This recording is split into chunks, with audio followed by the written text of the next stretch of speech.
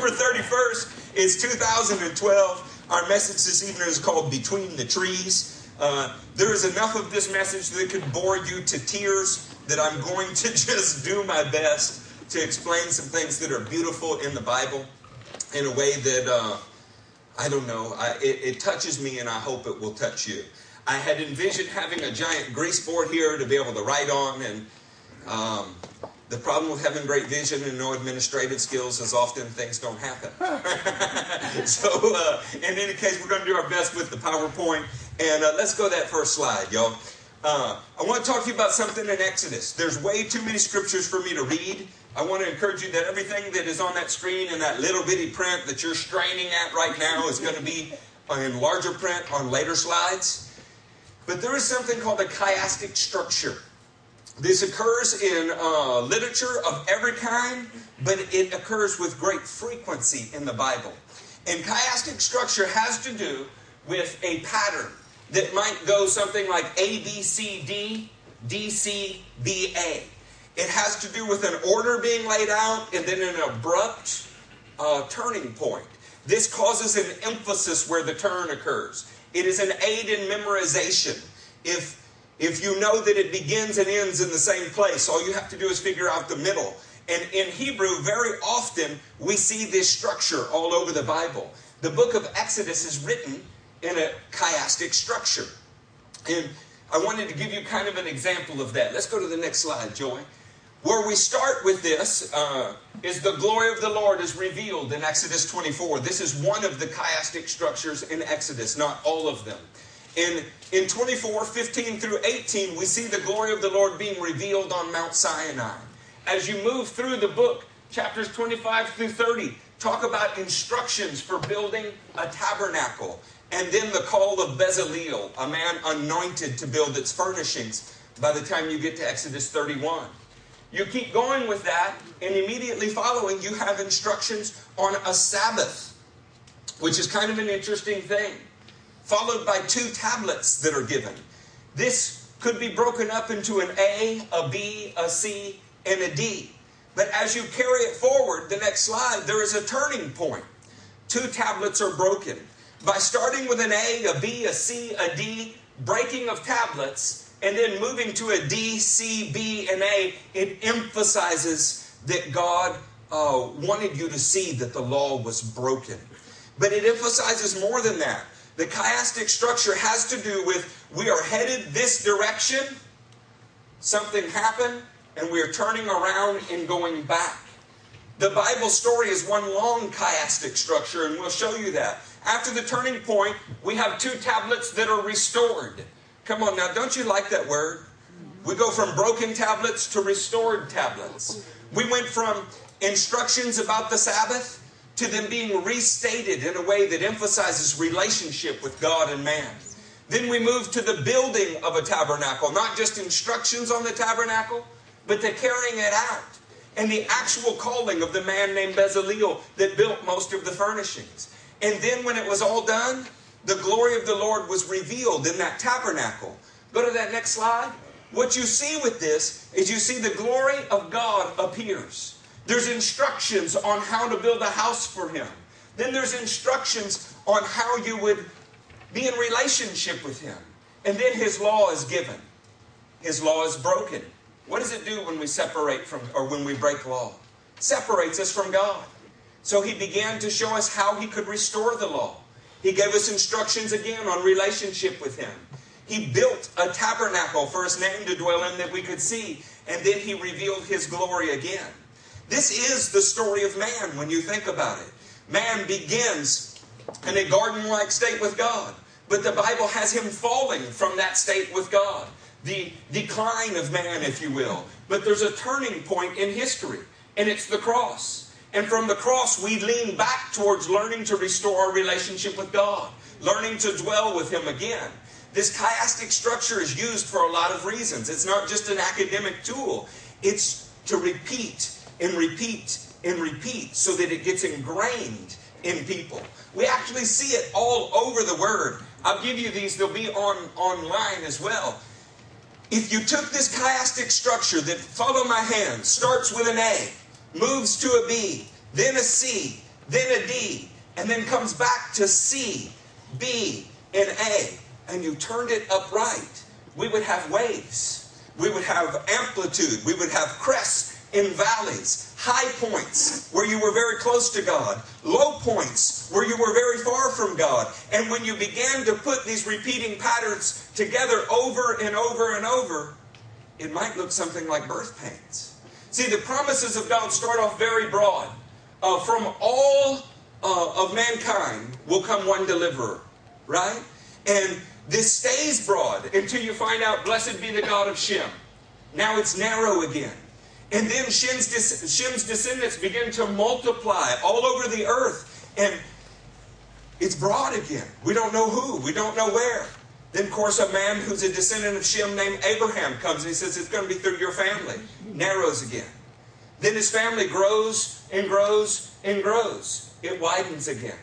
And then it's going to be reckoned through one of Jacob's sons, Judah, Genesis 49 said. And it narrows again. And what we're seeing are contractions and expansions. And the actual Bible stories have this same kind of rhythm. They have contraction and expansion. They have a rhythm and a meter to them that is teaching us something. It's teaching us that there's a turning point. We see this as we move forward. You can go to the next slide. By the time we get to Philippians in the New Testament, you see another way that this is done. In Philippians 2, you can turn there in your Bibles. Tell me when you're there. It'll be Philippians 2 and verse 6.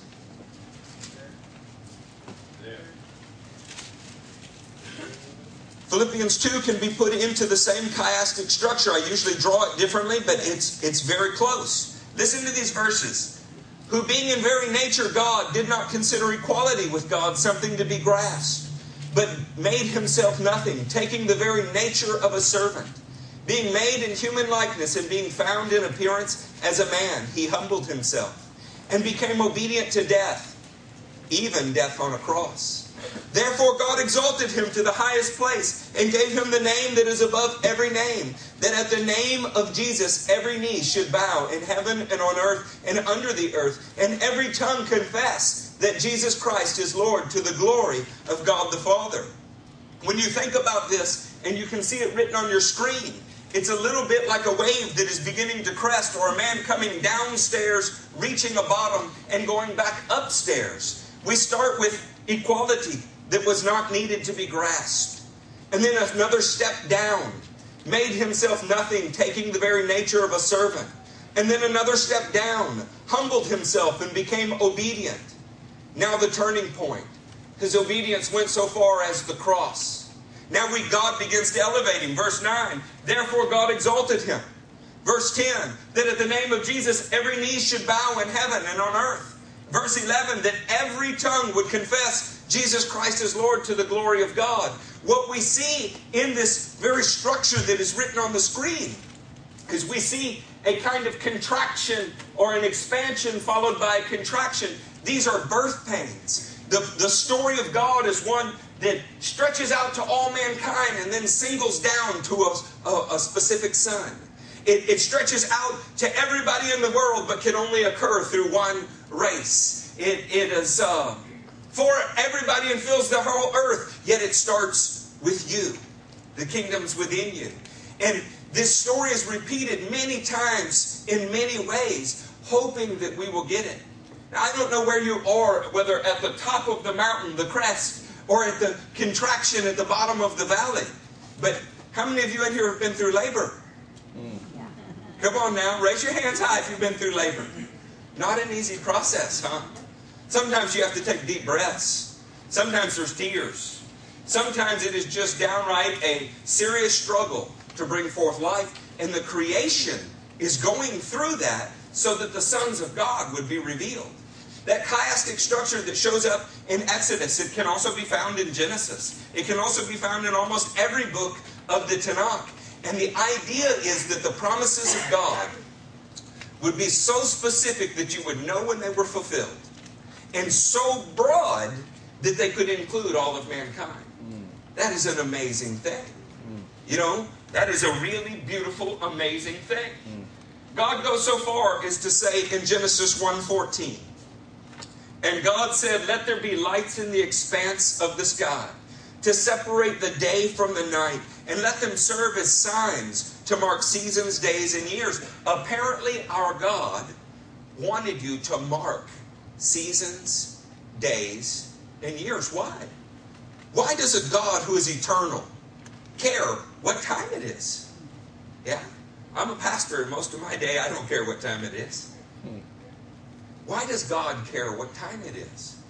He set a marker for us. He wanted us to know with this ebb and flow, with this expansion and contraction that is trying to produce life. Hey, ladies, you know when you were in labor, right, and somebody assigned stages to the labor, would you rather be the first one or the last one?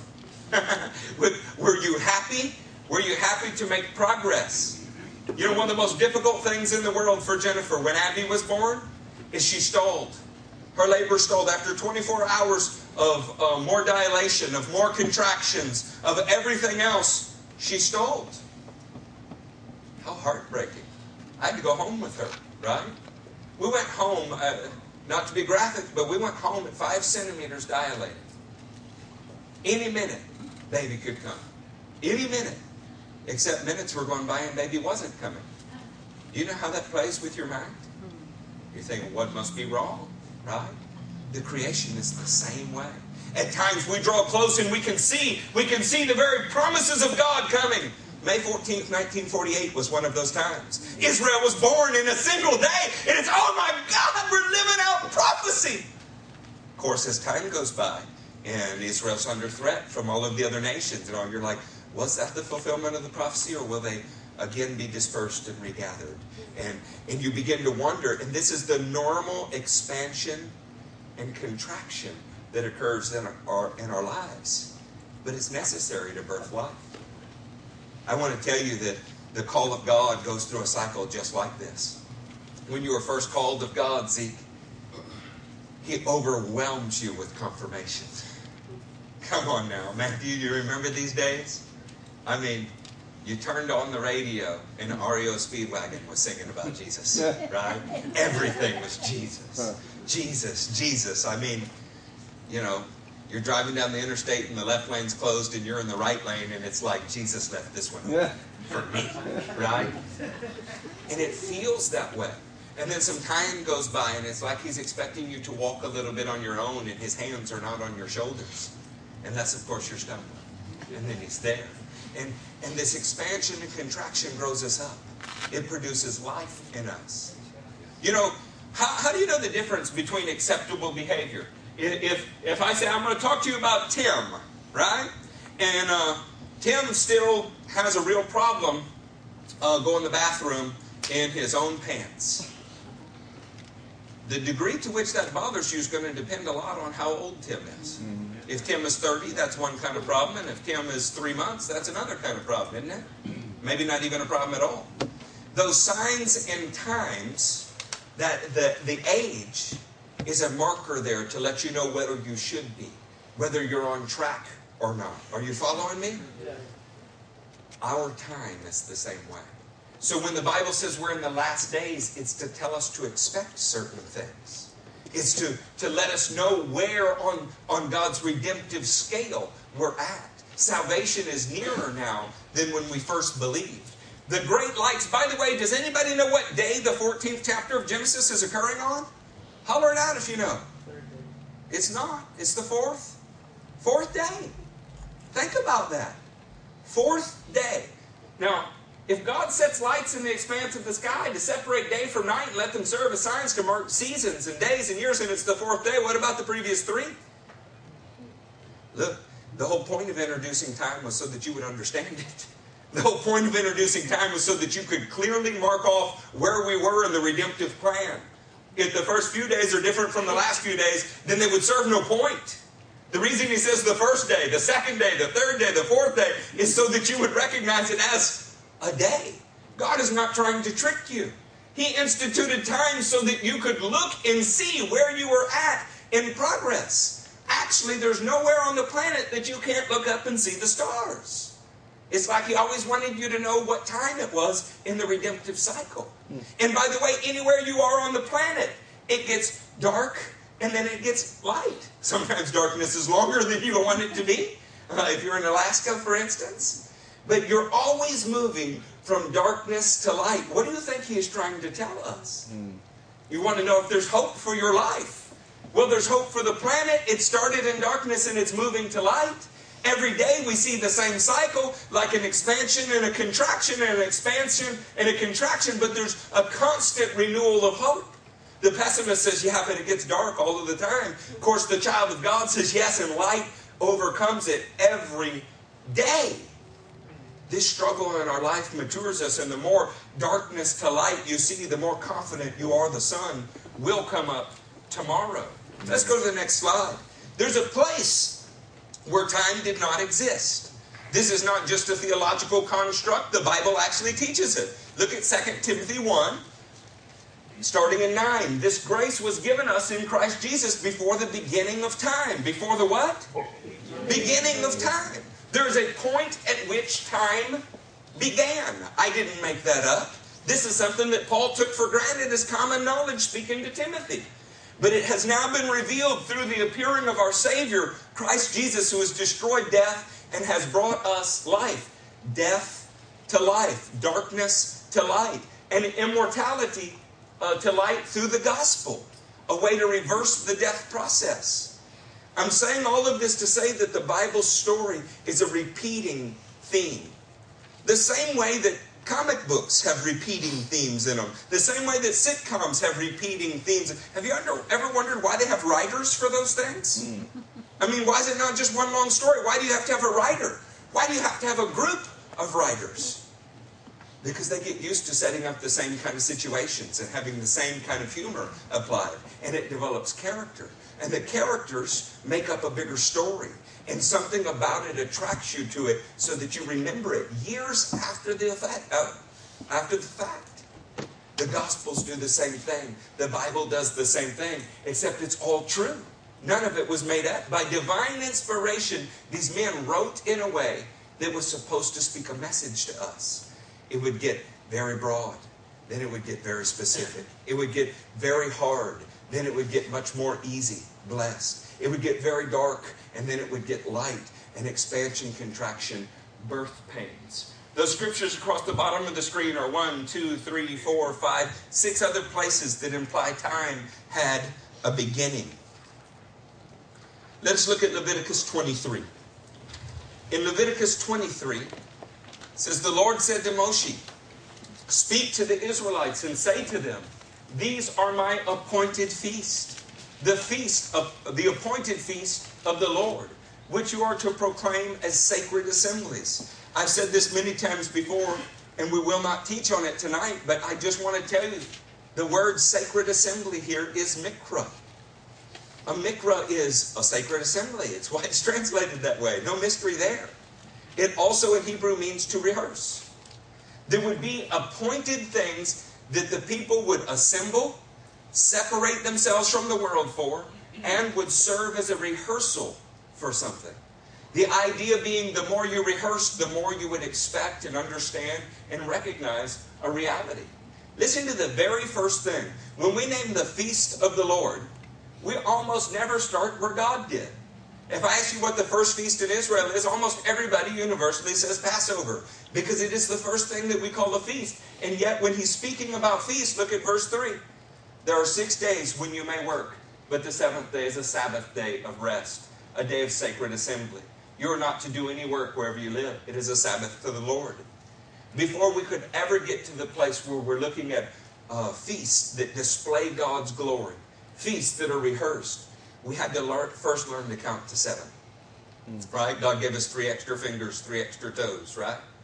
He wanted us first to understand there would be a pattern. In this expansion and in this contraction, in this darkness moving to light, in this constant ebb and flow like waves of righteousness sweeping over the creation without stopping, there would be a beginning and there would be an end.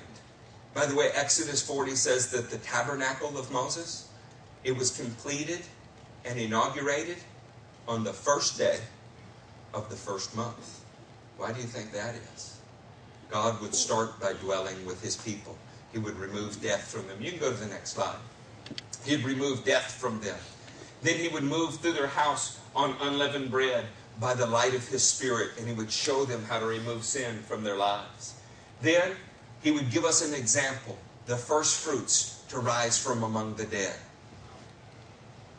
After Jesus raised from the dead, we have a turning point in human history where the very substance of the Father would be poured into you on Shavuot, or the Feast of Weeks, or Pentecost.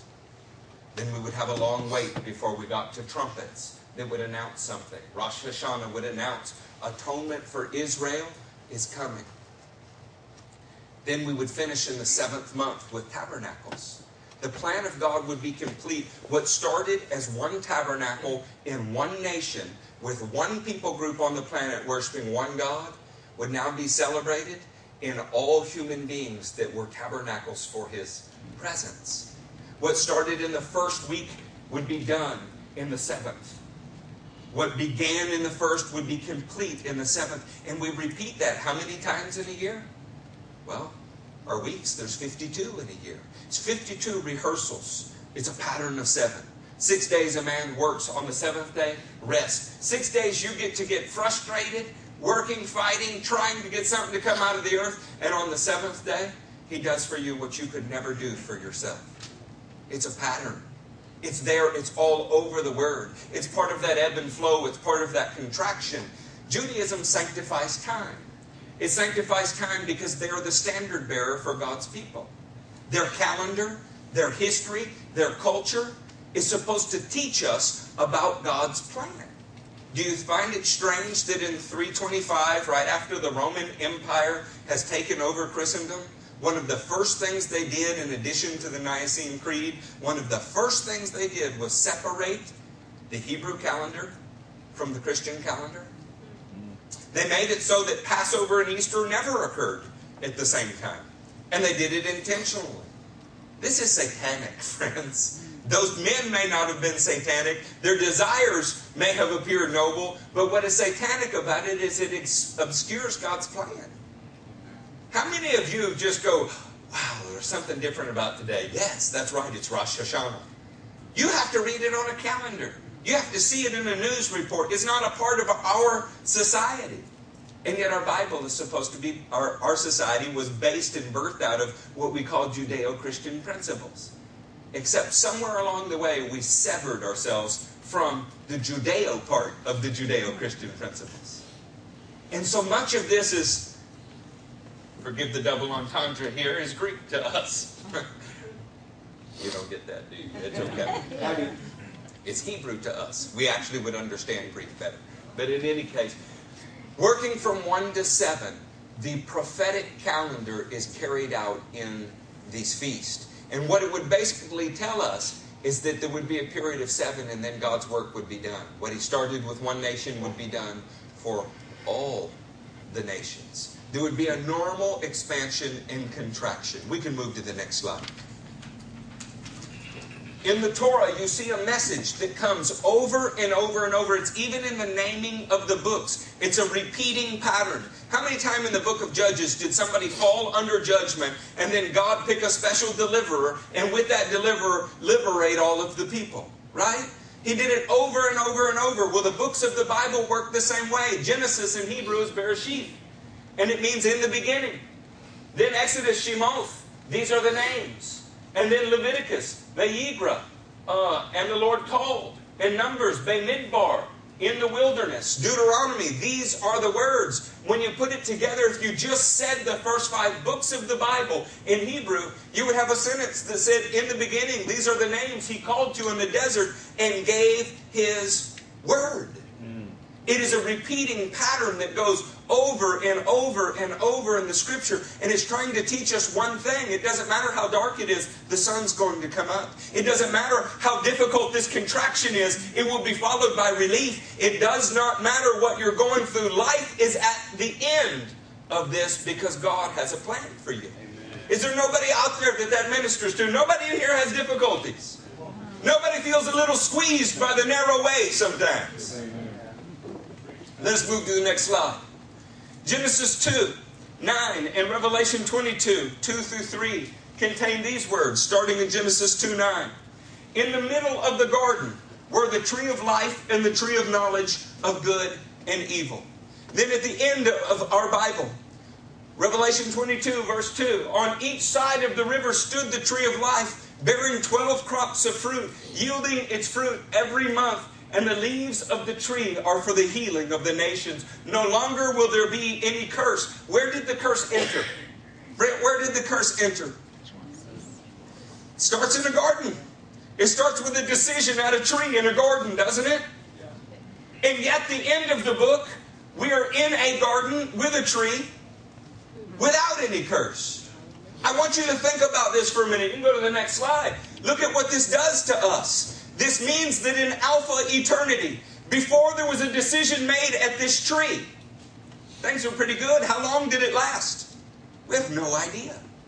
How long has God been around? Anybody in here have that carbon dating? Yeah. We have a scientist at UT that wants to speculate on how long God's been around. In the beginning, God created the heavens and the earth. When? We don't know.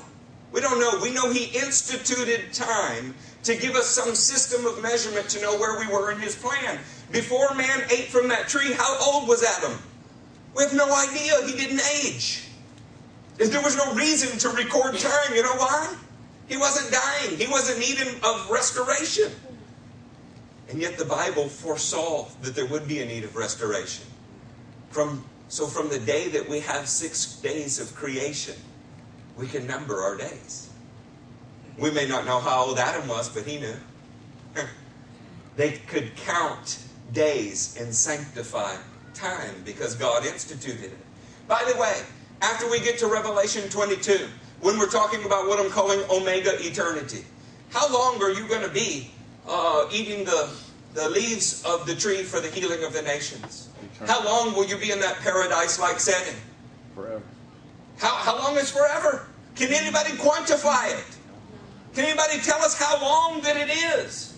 So when we look at this time period that we're in, if you look at it in a linear fashion as it is on the screen, before the first tree, we don't know how long. After the last tree, we don't know how long. But God has given us a system between the trees. And it is our normal 24-hour time period. And the pattern is constantly that there would be 6 days of work followed by a rest. 6 days of work followed by a rest. 6 days where man would rule man. And on the 7th day, he would know that God is God and He's not. Amen. You think He's trying to teach us something? There'd be an expansion. There would be a promise that says, you know what? I'm going to crush the devil's head. Then there'd be a contraction that's going to come through you, Eve. Then, of course, there's lots of women on the earth, so an expansion. And then a contraction, it'll be somebody in Shem's line. Contraction. Then Shem's descendants begin to spread all over the earth. Expansion. And then one of the Semites, Abraham. Contraction. And then Abraham has 2 sons. Expansion. Little expansion, only 2. And it's going to be through Isaac that it's reckoned. Contraction. Then Isaac has Jacob and Esau. Expansion. It's going to be through Jacob. Contraction. Jacob has 12 sons. Expansion. And I'm going to tell you, there's a civil war fought over that expansion. Much later, we didn't know whether it would be the sons of Joseph or it would be the sons of Judah, who the Messiah would come through. And that particular expansion lasted centuries. And then the Lion of the tribe of Judah came. Contraction. Salvation was birthed. This pattern is going on in the Word, and it's like the whole earth is groaning in pains of childbirth. Is it any surprise then that your life is full of expansion in the kingdom and contraction? And expansion and contraction. But we know that at some point, our work is done and God takes over. And we have a period of 7 to teach us. We have 7 feasts that took place in 7 months. And the 7th feast was in the 7th month. I believe that our God loves us. I think that you can have an eternal perspective. And more than anything, what I hope you would learn tonight is not what a chiastic form is. It's not that you be impressed with something that you've seen in Hebrew parallelism in the 2nd chapter of Philippians. It would be that you would know beyond any shadow of a doubt that you could say what Paul wrote in Romans. I don't think our present sufferings are worth comparing with the glory that will be revealed. Amen. What mother, when they're staring at their full-grown child and all of the glory of the full-grown child having made it, looks back and is mad about her contractions? I mean, I've never seen that happen. You're mad while you're having contractions. You're not mad when the baby is born. Yeah. This time period of difficulty, I can't draw it, I wish I could. But if we put these two trees in the center of the room, you could go out to the left of the tree on the left, miles and miles and miles. If the tree on the right was over here, you could go out to the right of it, miles and miles and miles. That kind of makes the time between the trees look like a little blip, doesn't it? You know, when Jennifer was having Judah, we had this monitor on her, right? I mean, they strap enough gadgets on a woman to make her look like Darth Vader as she's giving birth. And with the very unique breathing techniques we were taught, we sounded a little bit like Darth Vader, right? She learned to look over at that monitor, and she could see the contraction build that she was feeling, but somehow or another to have a visual reference helped her know that it was going to peak and it was going to drop. Friends, you know what our visual reference is? It's the work of Christ in our brothers and sisters. Amen. It's the fact that we've been over 5,700 years from the creation, and we're still here. We have to be closer than we were when we started as a race. Yeah.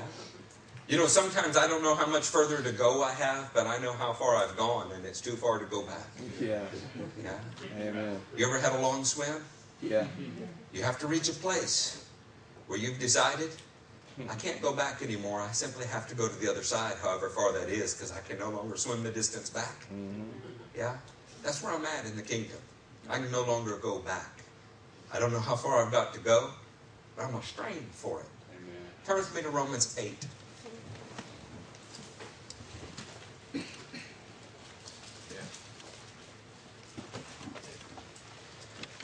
There. In Romans 8, let's pick up in the 18th verse. I consider that our present sufferings are not worth comparing with the glory that will be revealed in us. I would like to ask you, who said this? Did he suffer a little bit or a lot? Let us just speak out loud a few of our sufferings. I ordered something at Starbucks yesterday, and then I spilled it in the car on the way to deliver it. I have the money for Judah's prescription lenses, but I have not yet scheduled the appointment. Yeah, it's terrible, isn't it? I want you to know that I have not one set of sheets, but 4. But I forgot to wash. And tonight, I may have to reuse one of my 4 sets of sheets. I think Cassie in the sermon called these first world problems. There was a time I was trimming my beard, and I didn't get it quite straight. I had to cut the whole thing off. It's terrible, isn't it?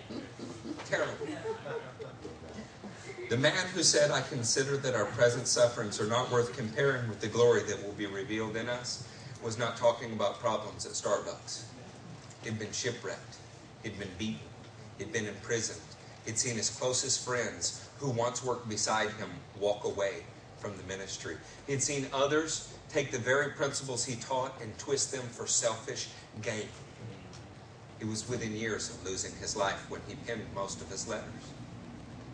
He said, what is happening now is not worth comparing with what will be revealed in us. It's almost as if he could look at the only scripture he had, the Hebrew Tanakh, and go, you know, we go through terrible times and we go through better times. We go through expansions and contractions, and it's like birth pains, and it is going to produce life. Maybe by the time you get to Romans 8:28, when he said everything works together for the good of those that love him and are called according to his purpose, He understood that this was necessary for maturing. Maybe Jesus' Hebrew brother James understood that this was necessary. And so he said, count it pure joy when you suffer trials of many kinds. Saints, I would like us to develop a mature view. I consider that our present sufferings are not worth comparing with the glory that will be revealed in us. The creation waits in eager expectation for the sons of God to be revealed. For the creation was subjected to frustration not by its own choice, but by the will of the one who subjected it, in the hope that the creation itself will be liberated from its bondage to decay and brought into the glorious freedom of the children of God. Before we read these next lines, I would like to ask you, in our chiastic form, we started in perfect fellowship with God. How many ever steps we took away from Him, we got a long, long ways away from Him. And the lowest point in human history was when we met God in the flesh and didn't like Him, so we killed Him. But now we've begun the journey back to being restored in the presence of God, walking in the presence of God. And I don't know how far we have to go, but I know we're past the midway point. It's too far to go back. Are you hearing me? Yeah. Look at the next verse. We know that the whole creation has been groaning as in the pains of childbirth right up to the present time. If the earth itself is groaning to see salvation, how much more should we, on whom the fulfillment of the ages has fallen? Your life is hard. I know it's hard. It's hard to produce life. It is. It's hard on the whole creation. How much more so the one who is bringing life?